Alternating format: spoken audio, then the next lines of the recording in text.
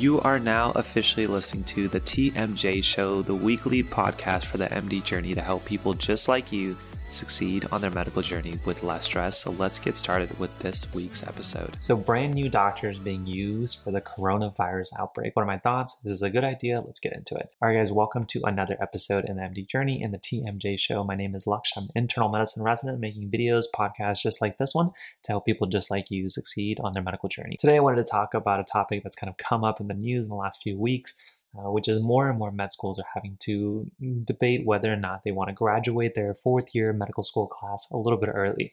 Now, part of this is just having to get through graduation, knowing that a lot of us may still be in some form of social isolation by then, but also a little bit of, do we need more doctors to kind of be able to join the pipeline? So I really wanted to share my thoughts, whether it's a good idea, whether maybe not so much.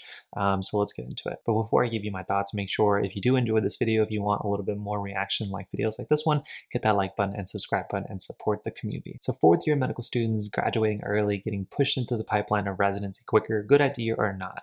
So initially this started a few weeks ago when NYU kind of announced that they would be moving their graduation for their fourth year class up into April of 2020. And over time, more medical schools have announced that they'll do something of the same. Now, the real question is that you're graduating more medical students.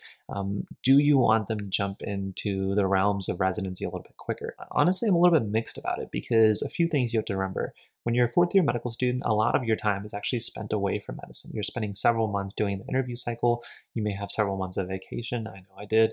And your ability to practice medicine and be fresh on the stuff that's like clinically important is pretty limited. You've kind of been removed from patient care for a couple of months, especially when you think about the traditional route where a lot of medical students are graduating in the months of May, early June, and then starting residency in mid-June to early July is when their first official day as a doctor.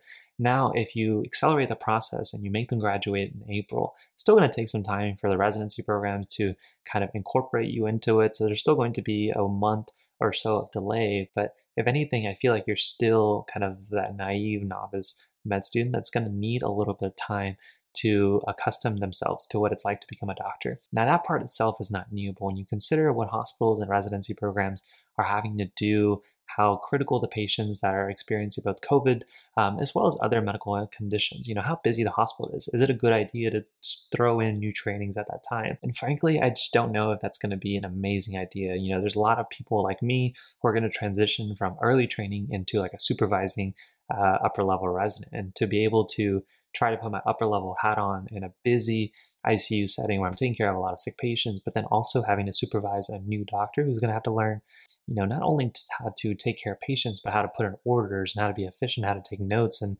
a lot of things that just take some time. So if you throw them in the fire hoping that they'll help with the corona outbreak, I don't know if you're be able to get as much bang for your buck. Now, obviously, there's going to be areas of the country that are just being hit hard, and potentially new trainings are just going to be able to help with some of the initial, very elementary tasks.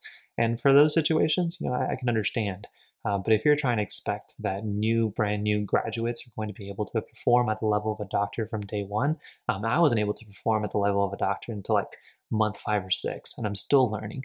And that was without, a virus outbreak. So you can only imagine the stress that goes on, both the training as they're kind of starting their new life as a doctor, as well as everyone that's kind of supervising them and trying to take care of patients at the same time. So I don't know if it's the best idea, graduating them early, sure, and giving them some time to get incorporated in the residency program they're going to, because if they've already matched by now, understanding what the expectations are, and maybe giving some time to do some review and learning, and then maybe joining in some of the elementary and kind of foundational tasks. And that way the people that are a little bit more experienced in taking care of very sick patients can do their job without having to feel a little bit kind of dragged down. Now, obviously, that's just my opinion at the moment. This obviously may change. I'll let you guys know in the comment section down below. If I feel like I'm over my head, the residency program around the countries are over their head, and they just need more help, and the hospitals need more help. And the last thing that we have to think about before we kind of conclude is, if more and more physicians and more healthcare takers are becoming sick, then you are going to need people to replace them. It's just a little bit tricky because either you need to get these new graduates in the front lines as everybody's still a little bit healthy to learn the ropes, because you just wouldn't want a medical graduate to be in an unsupervised or a minimally supervised environment. So if we are going to go ahead and move and accelerate people from graduation into residency quicker, I hope we do it in a time span where a majority of the healthcare system is still able to function while doing the training, instead of hoping that they'll just fill in spots for sick physicians. But it is, as I mentioned in the last video about the virus outbreak, something that we're just always going to be a little bit unknown on. It's not something we've experienced, at least in the last few years.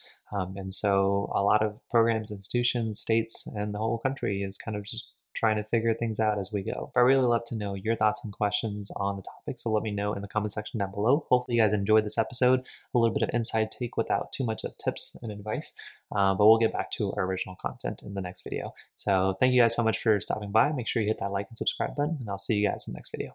Peace. All right, friends, thank you so much for listening to today's episode of the TMJ Show. If you like our show and want to know more, then definitely check out our website at themdjourney.com/podcast. And please consider to leave us a 5-star review on iTunes, Spotify, and Google Podcasts to help this podcast grow. But join us next week where we give you even more tips and advice on how to succeed on your medical journey with less stress. Hopefully, we've been a little help to you on your journey, and we'll see you guys in the next one. Take care, my friends.